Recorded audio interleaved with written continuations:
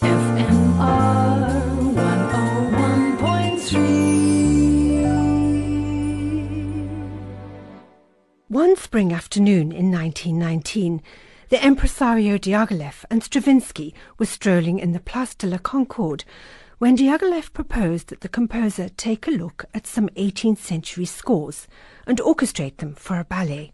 Stravinsky later recalled, "When he said that the composer was Pergolesi, I thought he must be deranged." What he knew of Pergolesi he didn't like, but when he leafed through the unfamiliar scores, he was interested in what he found. The result was the ballet Pulcinella, the first of Stravinsky's neoclassical compositions. Musically, it is far removed from his Rite of Spring, which 6 years previously had caused a riot with jarring dissonances and ritualistic rhythms. For Pulcinella, Stravinsky reworked the Baroque scores, leaving the original bass lines and melodies, but changing rhythms, orchestrations, and inner harmony. Again, there was an outcry, this time that the composer had deserted modernism, renounced his true Russian heritage, and committed a sacrilege against classical works. But the ballet was a success, a coming together of artistic forces, including Picasso, who did the scenery and costumes. Stravinsky described the composition as his discovery of the past, the epiphany through which the whole of his late works became possible. He also made the dry comment that Pulcinella was the only work of Pergolesi's that he really liked.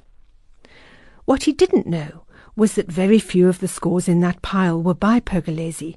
Instead, they were by little-known Baroque composers and had all been misattributed to Pergolesi.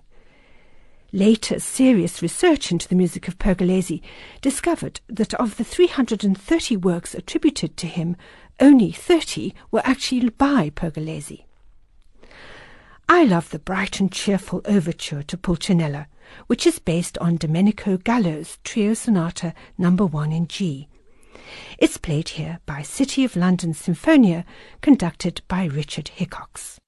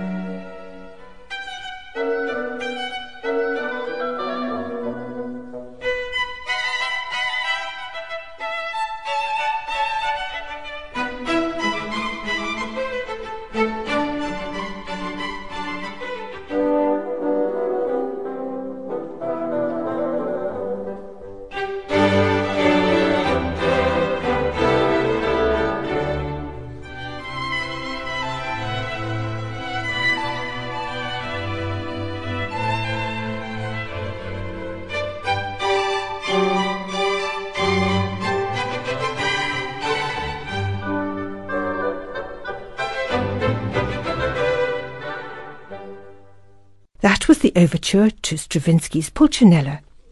The City of London Sinfonia was conducted by Richard Hickox. To listen to this bonbon again, go to the FMR website and click on Anna's Baroque Bonbons. FMR